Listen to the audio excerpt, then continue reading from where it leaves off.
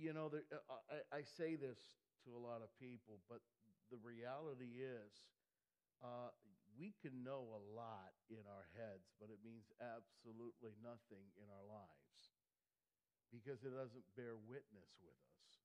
And my prayer is that as we walk through this study together, there's a bearing witness in your own spirit as to the truth of what God's trying to say to us. Because sometimes what He's showing us and what He's telling us isn't what we've gotten indoctrinated with. It's not what we've been taught or influenced in. And when that truth comes, it bears a witness inside that says, hey, wait a minute. Yeah. And our eyes are opened in that sense. So we're going to start and we're going to start with Colossians, and we got a little few verses there to read to get us going into it. So let's take a look at verse 1, and we'll read through verse 14 there, and we'll be referring back to it as we go through this study tonight. But Paul, an apostle of Jesus Christ, by the will of God, and Timothy, our brother, to the saints and the faithful brethren in Christ who are at Colossae, grace to you and peace from God our Father. We give thanks to God, the Father of our Lord Jesus Christ, praying always for you, since we heard of your faith in Christ Jesus and the love which you have for all the saints, because of the hope laid up for you in heaven, of which you previously heard in the word of truth, the gospel, which has come to you, just as in all the world also it is constantly bearing fruit and increasing, even as it has been doing in you since the day you heard of it and understood the grace of God in truth, just as you learned it from Epaphras, our beloved fellow bondservant, who is a faithful servant of Christ on our behalf. So he also informed us of your love in the Spirit. For this reason also, since the day we heard of it, we have not ceased to pray for you and ask that you may be filled with the knowledge of His will in all spiritual wisdom and understanding, so that you will walk in a manner worthy of the Lord, to please Him in all respects, bearing fruit in every good work and increasing in the knowledge of God, strengthened with all power, according to His glorious might, for the attaining of all steadfastness and patience, joyously, giving thanks to the Father who has qualified us to share in the inheritance of the saints in light. For He rescued us from the dominion of darkness and transferred us to the kingdom of His beloved Son, in whom we have redemption, the forgiveness of sins. Wow, that's a mouthful. What's he saying? Where is he going? What's happening here? Well, first of all, understand that Epaphras has come to him from the church in Colossae, and in coming to him, there has been an infiltration of what I would call Colossae heresy. Colossae heresy brings in a lot of your religious kind of rules and your keepings, and what they are Judaizers is what I call them as well. Judaizers are those who come in and basically say, yes, Paul's right. He shared with you concerning who Christ was, the Messiah, but you got to understand, in order to come to Him, you must first of all become a Jew. You just can't come to Him as a Gentile. So you need to be what they call proselyte or apostolated. In that sense, you take to yourself the mark of circumcision. You got to keep the days. You got to learn of this and do that and all the festivals and everything. And then once you've achieved that, then you can come to the Messiah, because He is the Jewish Messiah after all. Well, again, there's that twisting and that turning and that perverting that's going on. So I want to take us through the book of Colossians over the next several weeks and to give a brief history of what's going on here as far as the city. And again, Epaphras has come to him, and so he begins to write this. But it's not just in Colossae. It'll happen in Ephesians, in Ephesus as well. So again, when you're dealing with Colossians here, you're dealing also with Epaphras, you're dealing with Philemon, you're dealing with the church. Philemon's another story. That's, by the way, that's out there on the table if you'd like to take a look at the story of Philemon and the slave Onesimus. It really brings an understanding of what's going on here. But Paul is going to state in this letter, probably better than any letter we have in the New Testament, the all-sufficiency of Jesus Christ. Now understand, Ephesians is the letter that explains to us the Father. We go back to before creation and we examine what we would call the eternal purposes of the Father and how it all unfolds. And that's what we find in Ephesians. Colossians is the letter of the Son. So exalting the all-sufficiency of the Son. And then you have Galatians, that is the letter of the Spirit. In Galatians, the key word is the Spirit of God. So it's showing us how the Spirit is at work. So within those three epistles. So in this one, Paul is going to exalt Jesus Christ. And he's going to do so as all-sufficient. And you'll see that by the time we end this letter, but you'll begin to see it here tonight, because he's everything you need, is what he's saying. But before he does that, before he gets into the meat of that, he holds up a mirror to them and he says, hey, look at this. Take a look at yourself. This is who I see you to be. And this is who you are in Jesus Christ.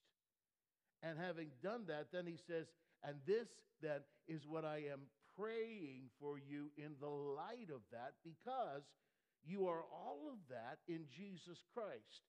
Therefore, I am going to pray for you in this way. So what's going on here is he views them as they really are. And in this sense, he is saying to them, and this isn't really in the text, but remember, what we're doing here is getting into the head of Paul. And I mean, why does he do this? That's the question. Why did he write these first verses in Colossians? He's saying to them, in effect, do you remember? Do you remember how it all began? Do you really remember the day that you really came to know Jesus Christ? Do you see where you have come from? Do you see who you are in Christ? Now, those are really some really great questions to ask each other. There are times that we get into what I call sidetracks in the Christian walk. It's where you kind of get off track on things and you get squirreled over there. So it's a good thing to do what Paul does here. And I say that to you because, do you remember where you came from? He said, do you remember the first day that you accepted Jesus Christ? That's a good day to remember. And do you remember the first day that you saw the grace of God? Do you realize what that is within you now? The implication of that is, according to what he wrote, in the light of that.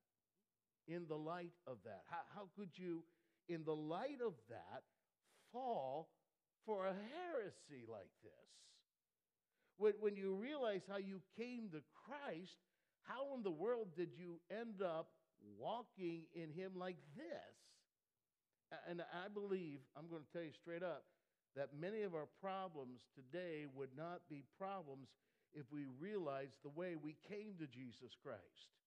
Then how in the world are we having this problem today? Like the biggest problem I sometimes find is that people can't believe that God loves them because they did this last night or they did this yesterday or whatever. Wait a minute. How in the world did God love you in the first place? If you can accept this, as far as in the first place, that day that you came to Jesus Christ, that he loved you freely. And you just relaxed as a result, and you accepted it, and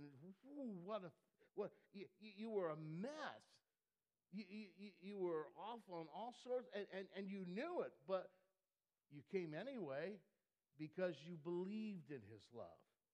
And you kept trying to, and now you keep trying to prove to him how good you've been in order for him to love you? Whoa. How in the world did you get there? I mean, that's what Paul is saying. Will you go back to the beginning and look at yourself? Go back and look where you began, and that's the way we're going forward here. You've gone wandering off into all these methods and all these regulations and in all these rules. Will you come back and realize where you began? I mean, therefore, what he's saying is know who you really are. You've been trained in all these ways as this is the way now. Let us tell you how to walk. That's what he's saying. And notice where he begins. He says in verse 2, to the saints and faithful brethren in Christ who are at Colossae. Now the truth is, he didn't always address individuals in the church. He will write to the church in Corinth. He will write to the church in Rome. But when he's writing this letter, and again, one or two others, he doesn't say to the church of Colossae. He said to the saints and the faithful brethren. In other words, what he's doing here is he's zeroing down to you and to you and to you and to you. I am writing to all of you, not as a whole group of people, but as individuals. There is a time to look at the church as a whole. Yes, we are one body, but there's another time, and this is one of them, when Paul says, I'm not writing to the whole church like a body. I'm writing to each one of you because you are responsible to God himself. So this letter doesn't come to the church. I mean, yeah, it does, but it comes to the saints and the faithful brethren in Christ in Colossae.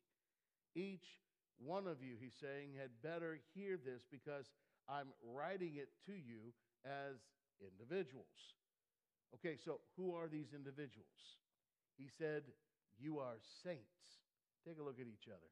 Now, some person, look across the pew to another person. They look like a saint to you? We have canonized saints. You know, we pray to this saint or we do to that saint. And he said, you're saints. And that word, I'm going to tell you straight up, has become grossly misunderstood over the years. The word saint means a set apart one. Okay, that's all. That's all it means. It means a set apart one. Set apart to God. This watch, for example, that I have on, this watch is set apart to me. That is, it's my watch. Out of all the watches at Walmart, this one is set apart to me. This is my watch. Therefore, if I was speaking of this watch in relationship to me, it would be a saint watch. Does that make sense? That it's set apart to me. Now, when one is set apart to God, then one is set apart, you could say, to the all-holy one. And therefore, you know, there comes in the idea there that those who are set apart to God are in themselves. You know, this is the idea. This is where I get frustrated. Oh, they're a saint, so they're morally holy. Can I tell you something? You know, oh man, if I call somebody a saint, that's because they're really spiritually holy and morally. What I'm saying is we need to get rid of that idea that a saint is a super moral, holy person. I mean, a saint in its essential meaning is one who is set apart unto God, period. That's all. Don't add any more to it. Because if you were born again this morning, you're a saint. That's what I'm trying to say. Turn to your neighbor and tell him, you're a saint. That felt like a lie, didn't it? It just felt like a lie. But that's the truth. There are many areas in your life that now maybe need to be aligned to the person that you are set apart to be. Yeah. But you are still a saint. You might be a baby saint taking your first steps, but you're a saint. You are set apart to God. You are His now, and what He's going to do with you is going to radically change you. But that doesn't add to the meaning of saint. Saint simply means that you're set apart. So Paul says, you there in Colossae are saints. And to the faithful brethren. Faithful brothers? Faithful to what? To whom? He's saying faithful in the face of opposition from all their opposing idolaters. That whole city in which they find themselves, they had retained faithfulness to Jesus Christ as Lord. So he's saying, I am addressing you who are set apart to God, who have expressed that by confessing that Jesus Christ is Lord, under opposition, under feeling the pressure, but still you confess that. And he says, you are in Christ.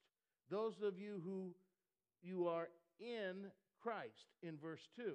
That little expression you'll find is going to occur throughout the New Testament hundreds of times. It's better understood as what I've always shared with you that we talk about is that in vital union with Christ.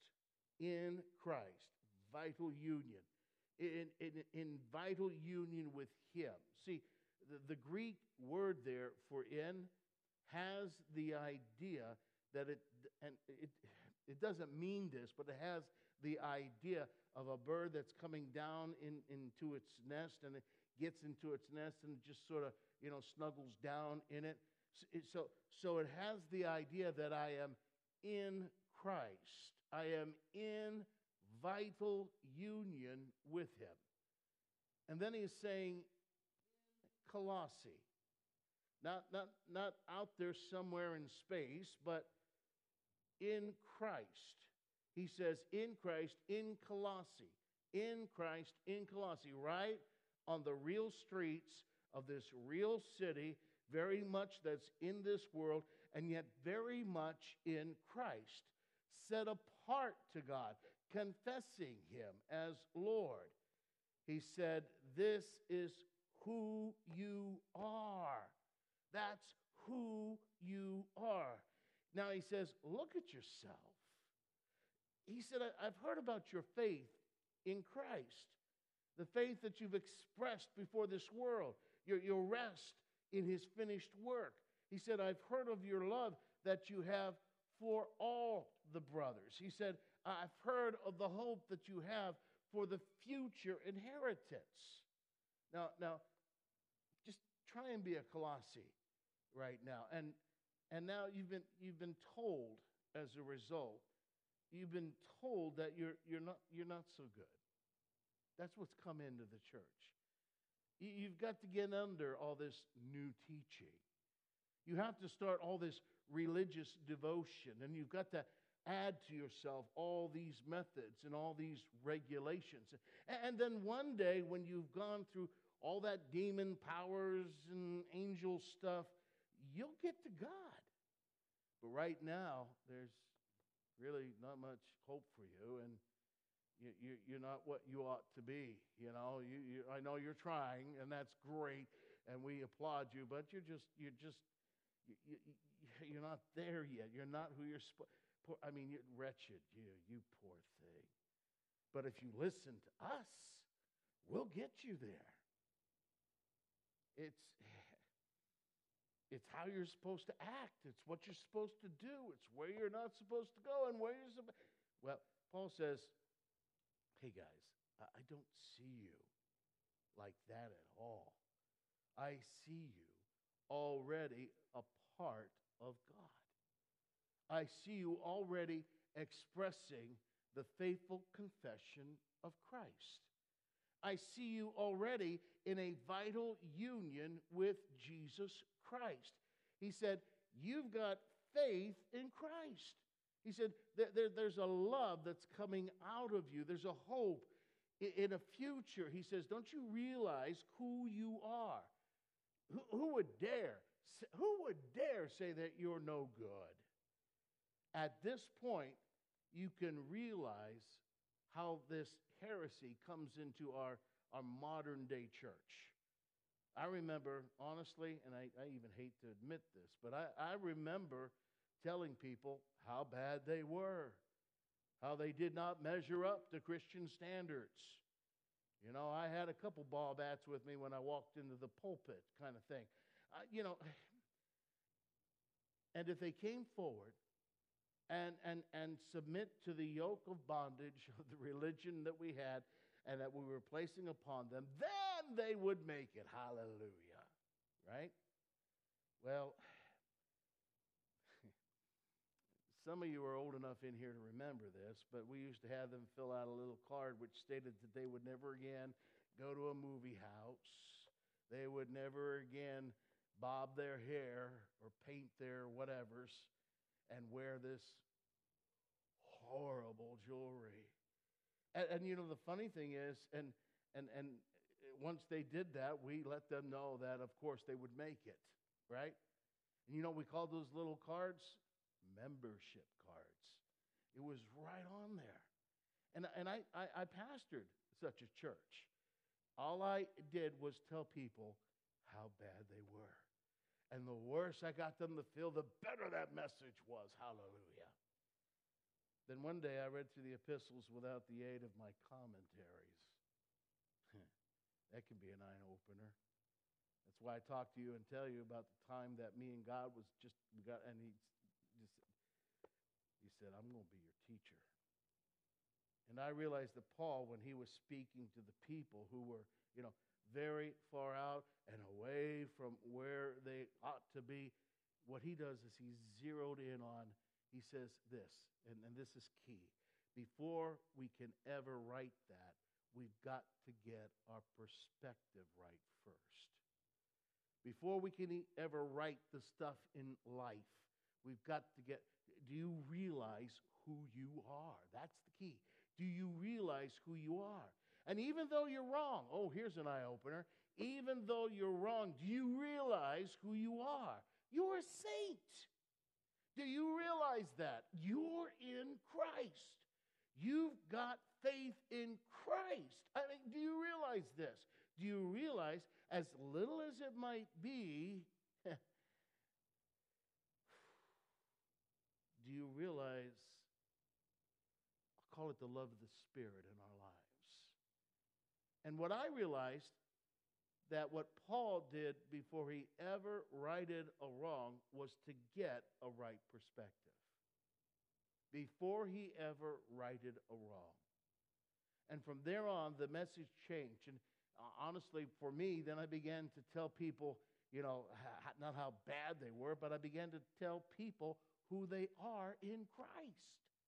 I found that when they would allow themselves to realize that, instead of all the other stuff that they had learned, their problems seemed to get solved out of rest in Him. These Colossian heretics were putting people down, telling them that they were no good. Therefore, you need us. And Paul said, in effect, you guys are so fantastic in Christ that basically you don't even need me. He said, I'm just here to tell you who you are. Now go on your way and rejoice. He said, this is who you are. And he said, do you remember how you got to be who you are? He said, you received the truth. You received the gospel of truth, the word of truth. You received the grace of God. He said, what was it? What was it that came to you in the beginning? He said it was the gospel, which is the good news. And he said, do you know what the good news was that came to you through Epaphras? He said it was the good news that was based upon the grace of God and on the word of truth. Look, the grace of God is that He deals with us as we do not deserve. But more than that, He deals with us in the reverse of what we deserve. You understand what I'm talking about there. When you, let's say you did something bad and have to go to court, and you stand before the judge, What do you pray? You go, have mercy on me, Judge. Have mercy. So if the judge shows mercy, she doesn't give you, or he doesn't give you, what you deserve, correct? Now, grace takes it another step further. You deserve this. I'm not going to give you that. I'm going to give you the reverse of that. You committed this crime, you deserve death. I'm going to give you the opposite of death. I'm going to give you life. Do you follow that? It's taking it that one step further. You know, that's the grace of God. He said that was the good news that started it. He's saying by implication. Now, do you think that that's the way it started? Do you think now it's going to get better by you coming in grace, getting the opposite of what you deserve, but it's going to be better now by you taking on all these rules and regulations? He said it came with the grace of God, and it will continue with the grace of God. So let's go back to the beginning. It was the word of truth. That is truth, the way things really are. He said when God came to you with that grace, that's the way God really is. That was the good news that came to you. And he said, God, he hasn't changed. He doesn't now need a whole list of rules and regulations. He said there was planted there a living seed. He said the gospel then began to grow inside of you and spread across the whole world. I think there is a reference to you remember the parable of the sower? The seed was sown, and as it was sown, it grew by itself. And so he said, God came to you. It's a gospel of grace, and God coming to you, God made it grow. Now, will you take your hands off of it and let it continue to grow? These are the implications of this statement of Paul. And now he's saying, since I heard that, he said, I'm going to pray this for you. You don't pray for everybody the same way. And when I know that someone has received grace and truth of God, we pray for them in a certain way. And this is one of the prayers of Paul that he prayed for the Colossian church. He said, now because I know that you've received that gospel, and because of your faith, your love, and your hope, because of the seed that's growing there, now I'm going to pray this. So I want to take a look at that. Let's take a look at this prayer. Remember that Paul, he's dictating this, and he sort of gets carried away. It's like things are all heaped on top of one another. So start it with verse 9 there, where he says, for this reason also, since the day we heard of it, we have not ceased to pray for you and ask that you may be filled with the knowledge of his will and all spiritual wisdom and understanding. Okay, this is what he's actually asking. Well, matter of fact, let's go on. So that you will walk in a manner worthy of the Lord to please him in all respects, bearing fruit this is his prayer, in every good work and increasing in the knowledge of God, strengthened with all power according to his glorious might for the attaining of all steadfastness and patience.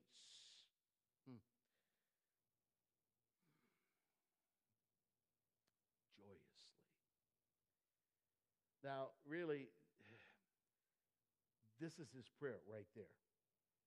And then he'll just go running off. So that you may have a walk worthy. In other words, if you get this, if you are filled with the knowledge of his will, with all spiritual wisdom and understanding, this is going to be the result.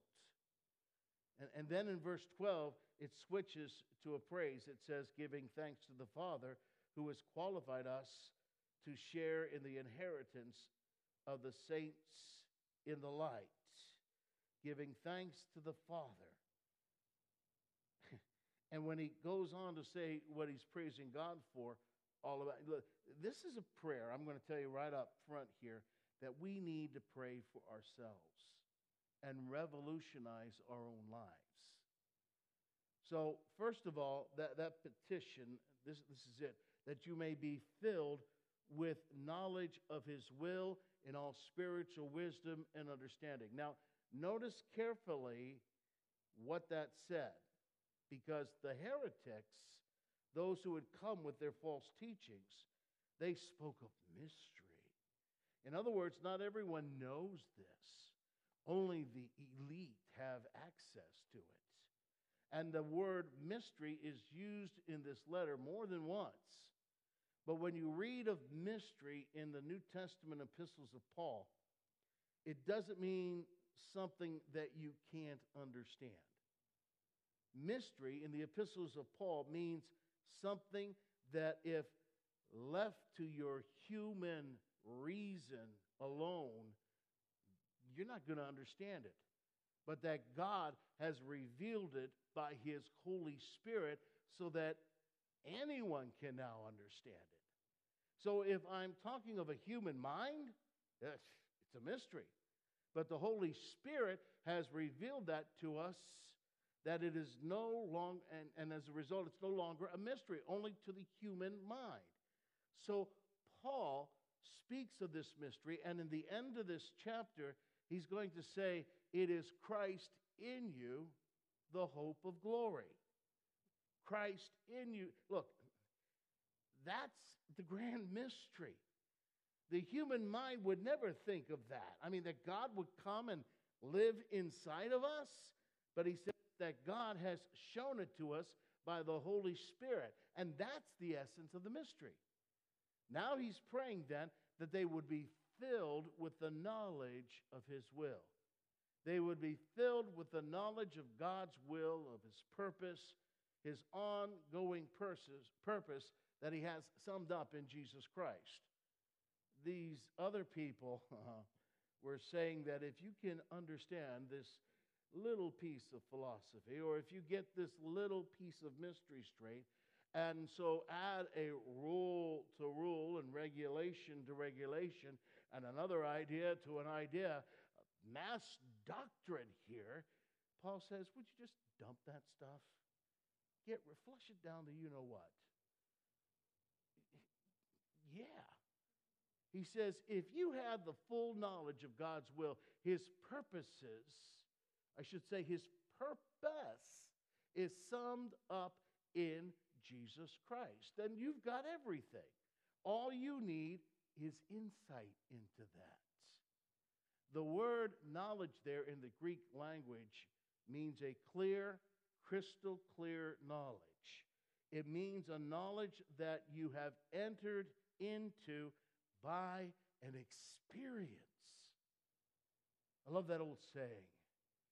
A man with an experience is not at the mercy of a man with an opinion. Hello? So Paul is praying for them. You, to whom the gospel has come. You, to whom the seed of God has been planted.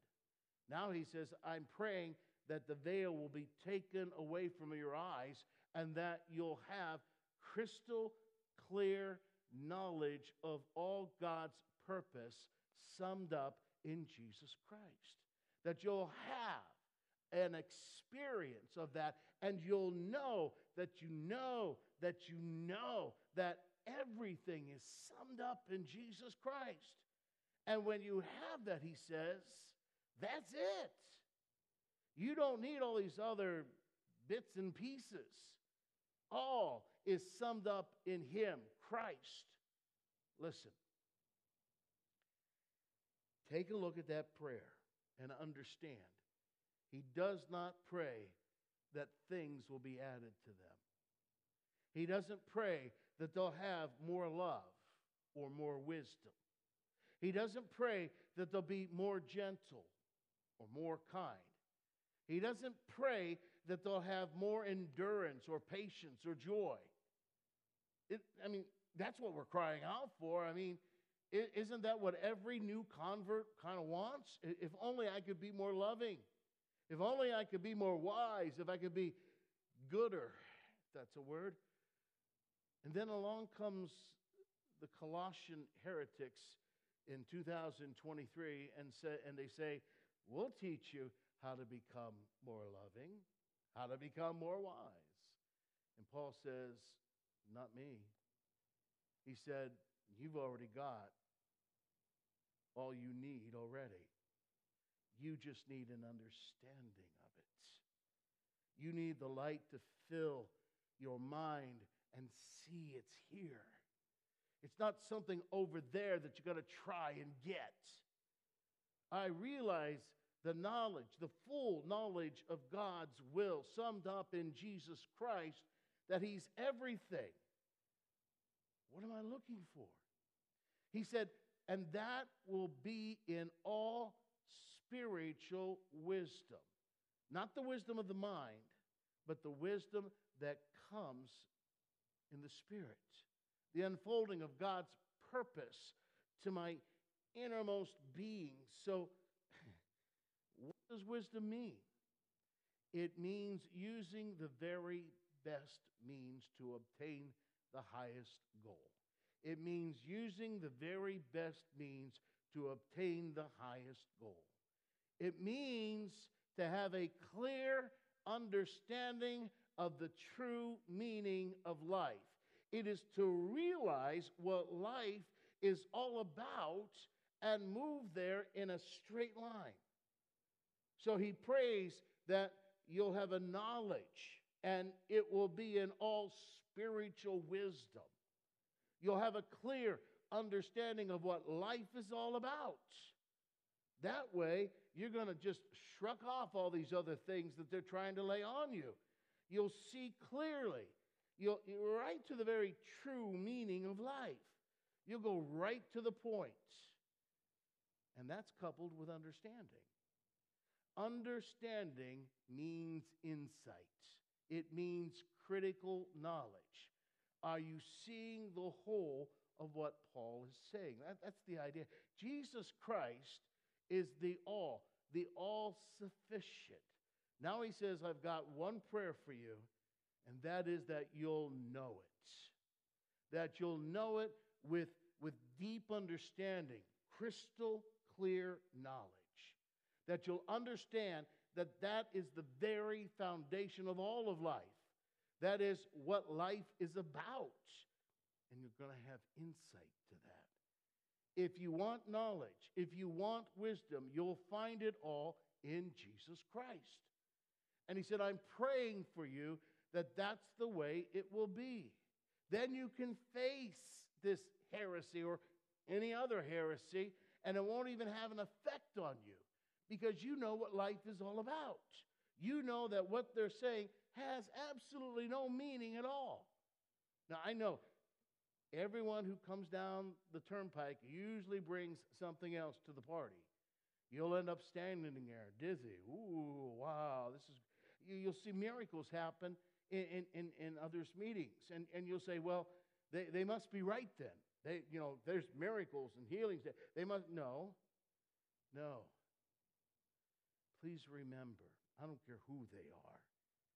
It's by their fruits you shall know them. Hello?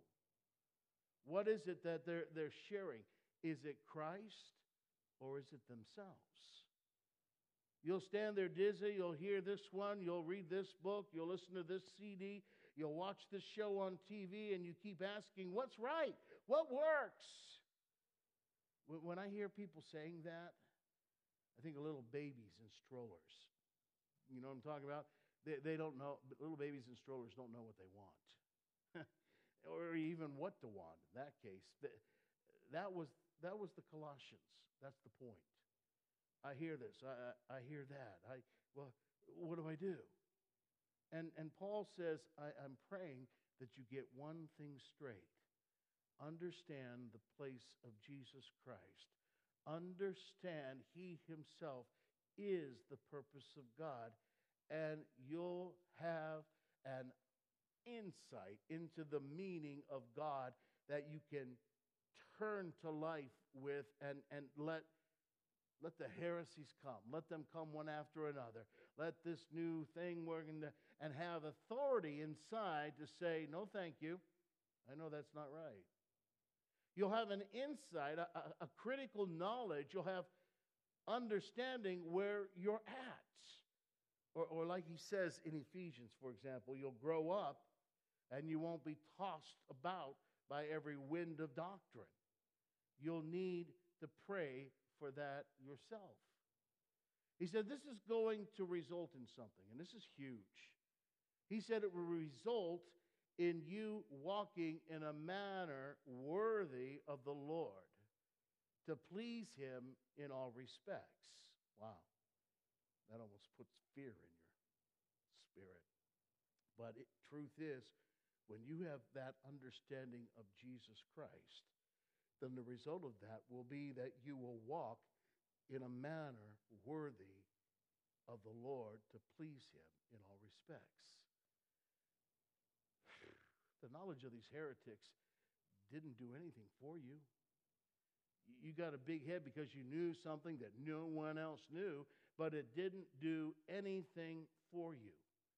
When you have a revelation of God in Jesus Christ, it will undoubtedly affect the way you live. You can't just know something. To know a revelation of God is to be changed, period. Do you remember what it says in 1 John, which is probably the classic example of this? It says, we love Him because He first loved. Now, notice carefully, we love. How do we love? Because we saw love in Jesus Christ. When I have seen the love, He loved us. When I have seen the love of God in Jesus Christ, I love. To have seen a revelation, to have that kind of knowledge of God is to put it into practice. I'll be honest, it concerns me that in our churches that there can be this Colossi heresy taking place. It's like many have enormous ears but no feet. Think about that. Let that picture get in your head. We are a people, more than any other church in history, are adding knowledge to knowledge to knowledge, and believing because I know it, well, I got it. That's the Colossian heresy. You know what we tell you, and it'll be all right.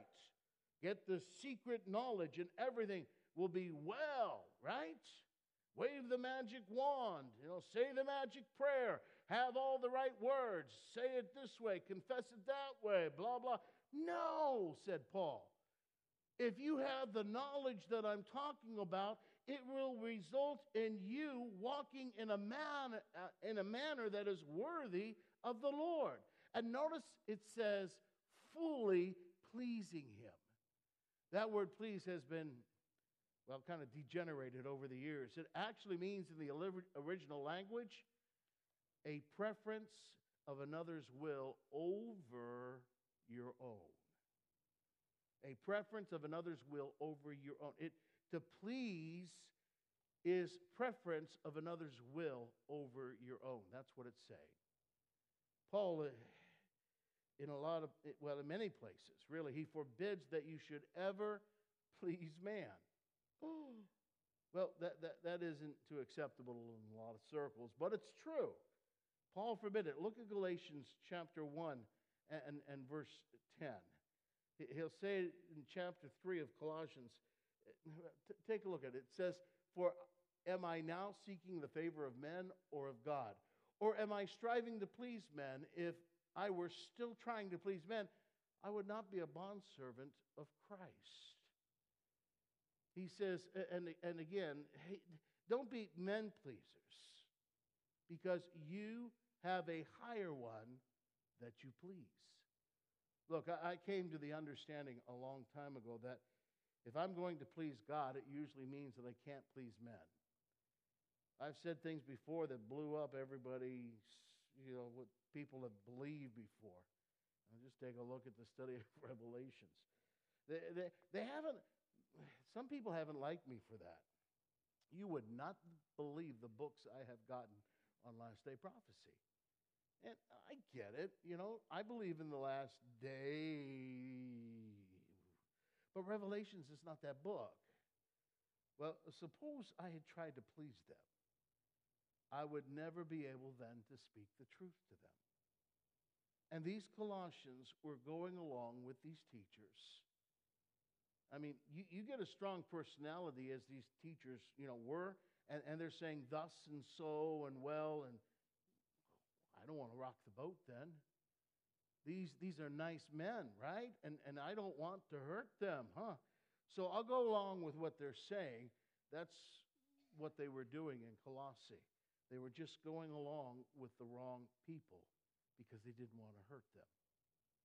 No, says Paul, I play to the audience of one. That is God. I am responsible to him. There is one person that I give preference of his will over mine. I please him. And he's praying for them, that they'll have such a knowledge of Christ that they'll begin to walk in a manner that is worthy of the Lord, that's fully pleasing him. And that will upset a lot of teachers right there. Well, Paul says, let them get upset. You are living to a different audience. Which audience do you live to? I mean, you got to think about that. Do you live in order to impress or to make happy those around you? Or do you live to the unseen audience, the Christ who is the purpose of God? Paul says that I'm praying for you, that you'll have the knowledge so that is the way it would be. And then he goes on to say that the results of that knowledge is that you will bear fruit in every good work. That is, you'll have a lifestyle of good works. Now, notice this. Because truth is, it is so subtle how heresy turns truth backwards. Every time. The heretics in Colossae said, if you will do all of these things, then you will be acceptable to God. Then you will know. Paul said, I am praying that you will know. And then you'll have a lifestyle of good works. It's reversed the other way. Hello. You work to be acceptable to God so that you can know him. No. You know him, and now what results is you have a walk, a lifestyle of good works. How many in the past have been told that if you keep this day, if you wear these kinds of clothes, if you don't go here and you don't go there, then you'll come to know God? The Bible says garbage. I remember growing up as a kid in Goodyear Heights, and across the street from us was a Wesleyan Methodist church. Now, if you know anything about a Wesleyan Methodist church, guys are not allowed to wear short sleeves. They have to wear the long stuff, pants all the time. Never shorts. Oh, don't reveal those knees. Ladies, couldn't cut your hair. You had to let it go long and curl it up and wear the dresses. They were miserable. Ain't nothing worse than on a 90-degree July day having to mow the yard in long pants and long sleeves. Whew. And what I'm saying is, first of all, know your God. After that, you'll know what to do and where to go. Hello. It's the Colossian heresy that's sneaking in. First of all, do, and then you'll have. God says, you'll have it, and then you'll know what to do. That's why Paul prayed the way that he did. You could go back to the parable of the sower or the seed and say that when the seed was planted, that was the revelation of God. Once the seed was planted, the plant grew. You don't start out with an ear of corn, right? And then you just stick it in the ground. If you do, it won't be long before it, falls over and reveals that it doesn't have any fruit, any roots. what you do is you take a seed, which doesn't look like corn, plant it, and watch. Soon, you'll have a stalk of corn that is growing all by itself. See, legalism comes along with an ear of corn and says, this is the way that Christians act, and they stick it on top of you. You got to do this. God comes along and he pulls it out and he throws it away and he says, get the revelation first. Know who Jesus is. Know your relationship to him. Know that everything else focuses in him, and you watch and see what happens. It will result in what we'll call good works. Good works, friend, understand this, good works will never lead you to God. But when God brings you to himself, good works are going to result.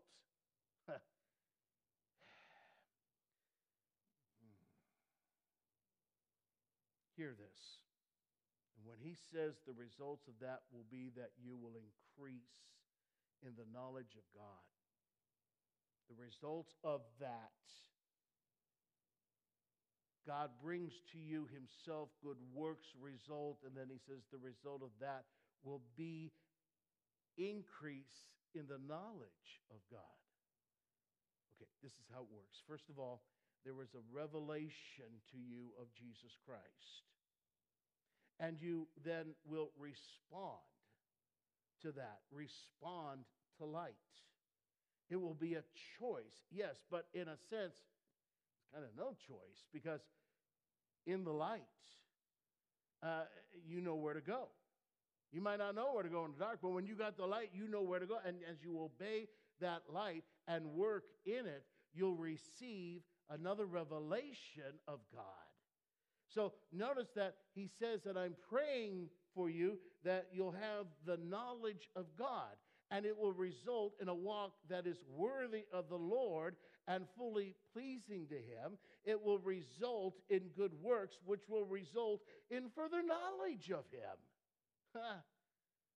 So knowledge leads to obedience, leads to knowledge, leads to obedience. And so you grow in the grace of God and in the knowledge of the Lord Jesus. Really, hasn't that been the way? And you're just getting over this right here, and there was more. You know, you just wow, and then there's more, and you respond to the more, and then there was more after that. Don't ever slip into the heresy that you put that backwards instead, which says, first of all, I'll do, and then hope it happens. First of all, like we're trying to manipulate God into doing something for us. No, have the revelation first.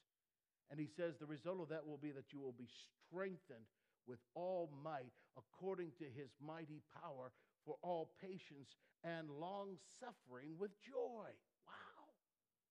Ephesians 1 defines the strength of his might as the power that raised Jesus from the dead. That is the strength of his might. So Paul said, when you see you have the knowledge of who Jesus is, one of the results of that is that you'll be strengthened with the very same power that raised Jesus from the dead. Whoa. You will know in your spirit the power of resurrection, which has defeated all sin and all demons. You will know that power within you. Notice it says, you will know it according to his glorious power.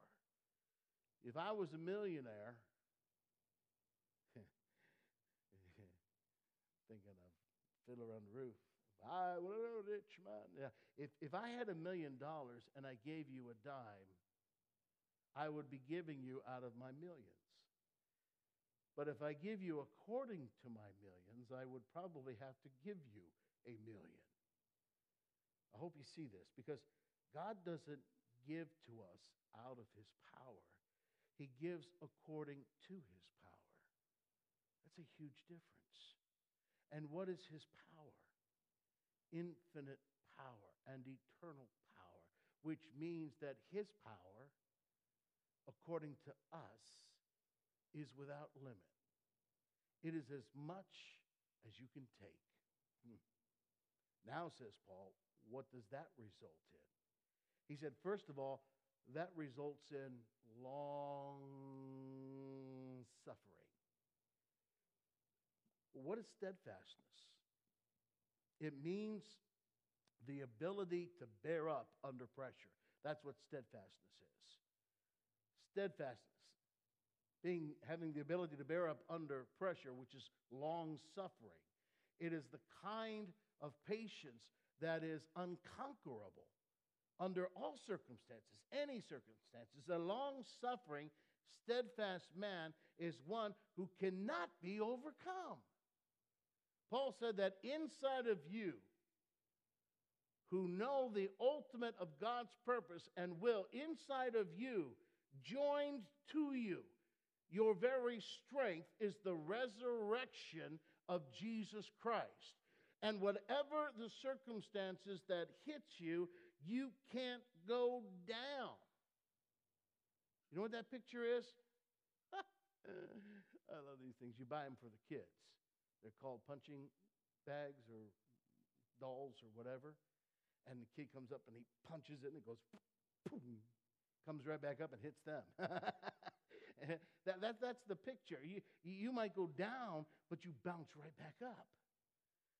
Second of all, he says it results in patience. It's a people thing. Patience is that within us, what we don't do is we don't fly off into a rage when people bug us, right? Neither do we go into a corner and begin to pout and become bitter and resentful.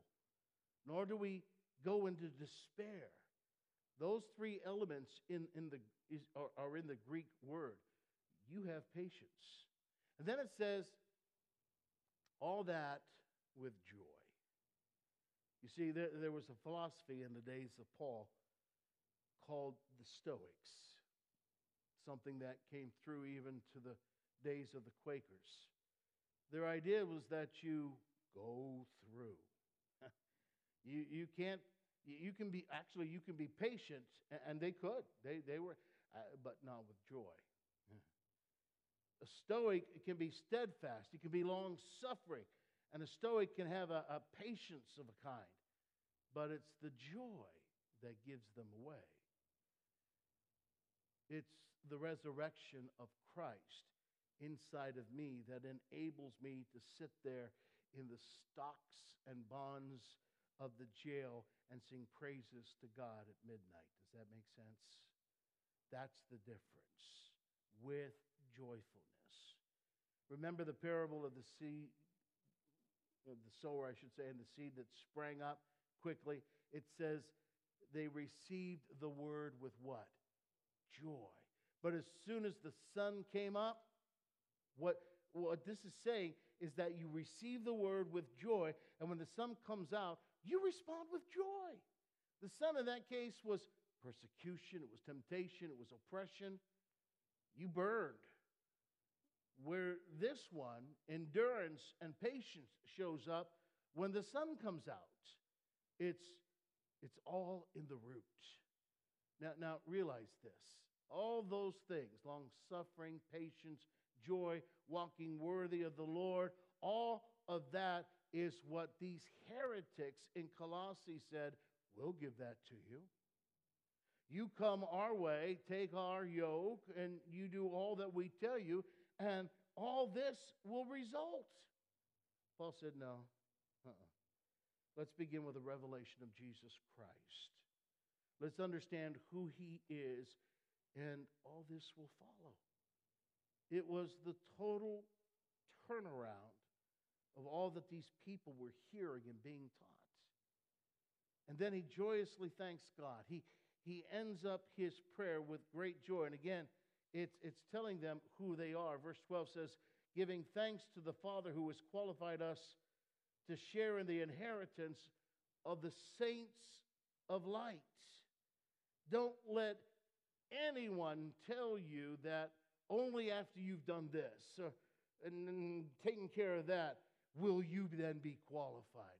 You are qualified right now. That's the point. God has qualified you to have an inheritance of the saints of light. Like Israel, to have your portion. John said in John 14, in my Father's house are what? Many mansions. And it goes on and on. He says you have been qualified. That is, you do not have to qualify. You have been qualified. Who qualified me? Well, God did. What did I do to be qualified? Nothing except to say thank you. Then he goes on and he says, we're there. Look at verse 13. This is the one I get really excited for. For he rescued us from the domain of darkness and transferred us to the kingdom of his beloved Son. He rescued from certain death. You've been delivered. And then conveyed us or transferred us into the kingdom of the Son of his love. Now, there was a practice in ancient nations that when they captured a nation, that they would pick those people up and put them in another country and then take the people of that country and put them to where the others had come from. That's how Samaria came about, by the way. So what is Paul saying?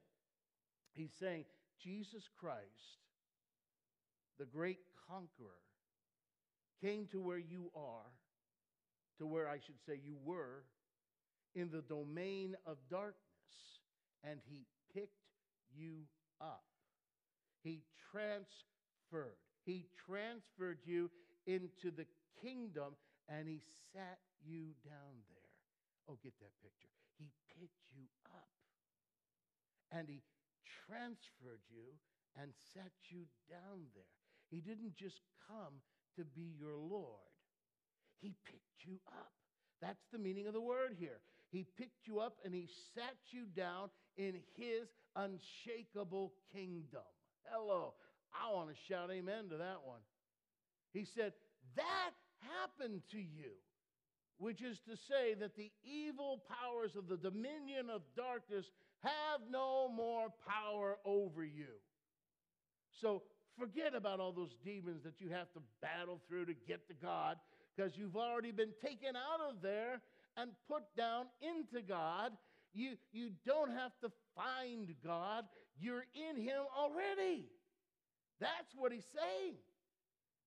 Then, in whom we have redemption, which means that you've been freed from slavery. You are a free child of God. Paul said, that's who you are. You won't get a word of what I've said. Please grab what I'm trying to tell you. You won't get a word of what I've said unless you start practicing that tonight. We need to understand that we, through nothing you or I have done, and nothing we will ever do, but we are now qualified to have the inheritance of the saints in light. You are now in the dwelling place God purchased for you through Jesus Christ. You have been transferred. You've been picked up from the domain of darkness into and put into his kingdom of light, the beloved Son of God. You, all of us. You, in fact, have Christ living in you. And all you need is not something to do here or to do there or to add to this, as if only I was a better Christian, if only I did things more often, if I could only get up earlier to pray and to read my Bible. No, understand, it's for you to realize that the only thing you need is for the opening of your eyes to see what you already have. As you realize that, you will go on to further knowledge. A life of good works in Christ, a steadfastness, a patience with joy. You can let all the heretics go by because you know where it's really at.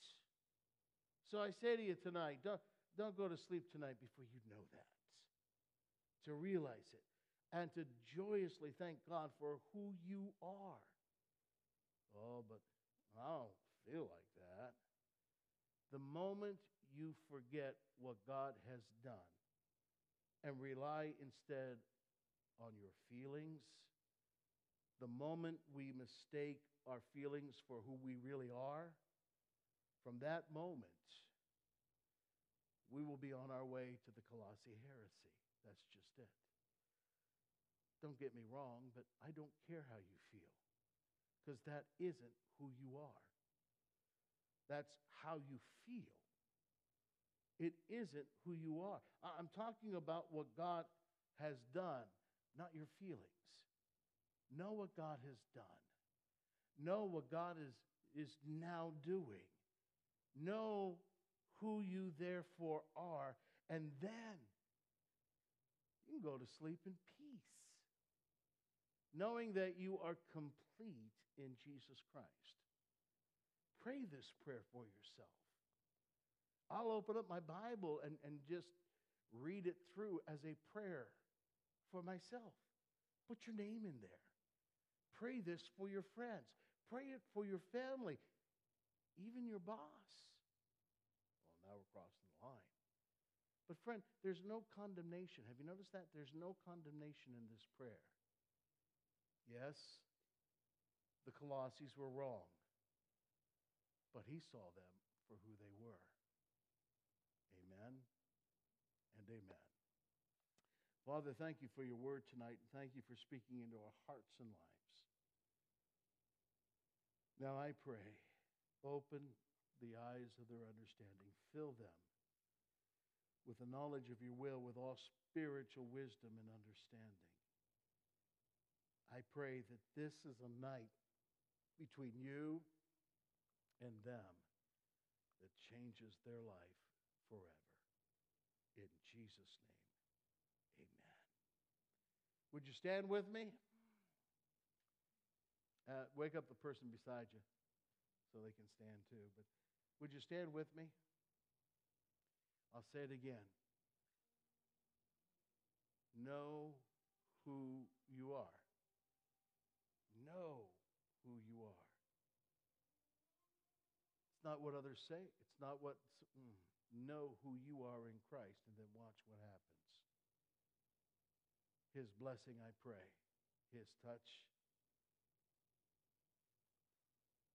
His peace. His favor, and his assurance. Amen and amen. God bless you.